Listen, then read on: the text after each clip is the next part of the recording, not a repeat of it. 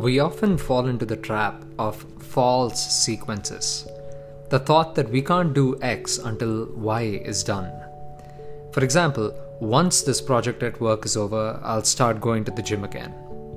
Or, I'm going through a tough time in my relationship. I can't look for other jobs right now. We can't diminish real physical or emotional limits. But we often default to giving one thing up just because something else is taking up our mind space. Instead, let's ask ourselves, if we were to be more rational, what would we do? How would we solve this problem?